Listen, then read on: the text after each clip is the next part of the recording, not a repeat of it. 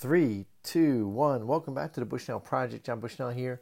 We're continuing to dive into God's Word as I seek to encourage you to be in God's Word. And whether you're reading through what I'm reading, I'm also reading a couple of Psalms each day, sometimes as many as 5, and looking at other parts of the Bible too. So I want to encourage you guys, and so we'll continue here with Exodus chapter 2 and the very last few verses here, starting in verse 23.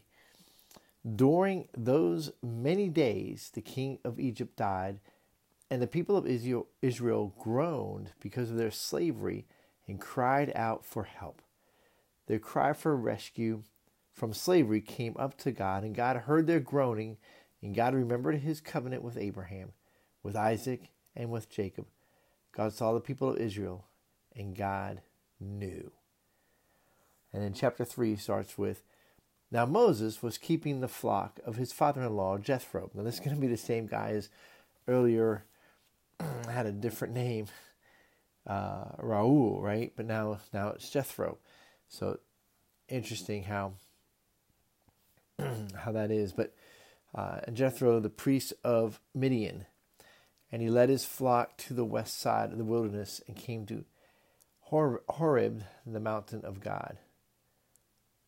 And now we're going to read about the burning bush. But what I want to look at here is just when we read God's word and we read it over and over and over again, we start to see connections. So how old is Moses? How do we know he was almost 80 at this point? Well, we know that he's about 40 because of some other verses, but if you turn to Acts chapter 7, toward the end of Acts chapter 7, we're hearing the life of Moses sort of being retold, and even about his killing of the Egyptian and the Hebrews' response to Moses, and then we hear that 40 years later, so that we know that his time in the desert with Jethro and marrying his daughter and having a child, that it is 40 years when he comes to the burning bush. When this chapter 3 starts, it has now been 40 years. And so the thing is that God's word is incredible. Different authors, different times. And of course, maybe the author, the speaker in Acts, maybe is speaking out of the legend of Moses. Some people would argue that.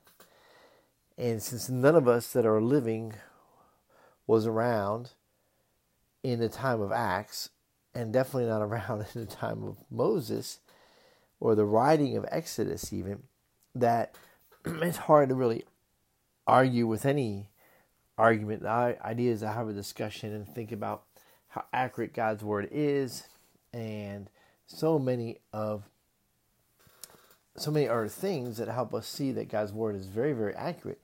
So every time archaeology has gone out to try and prove God's word wrong, they actually find out that God's word is really accurate. And I forget the number, but I think it's in the neighborhood of over 20,000 archaeological finds that all line up with Scripture, and that they haven't found any that are contrary to Scripture.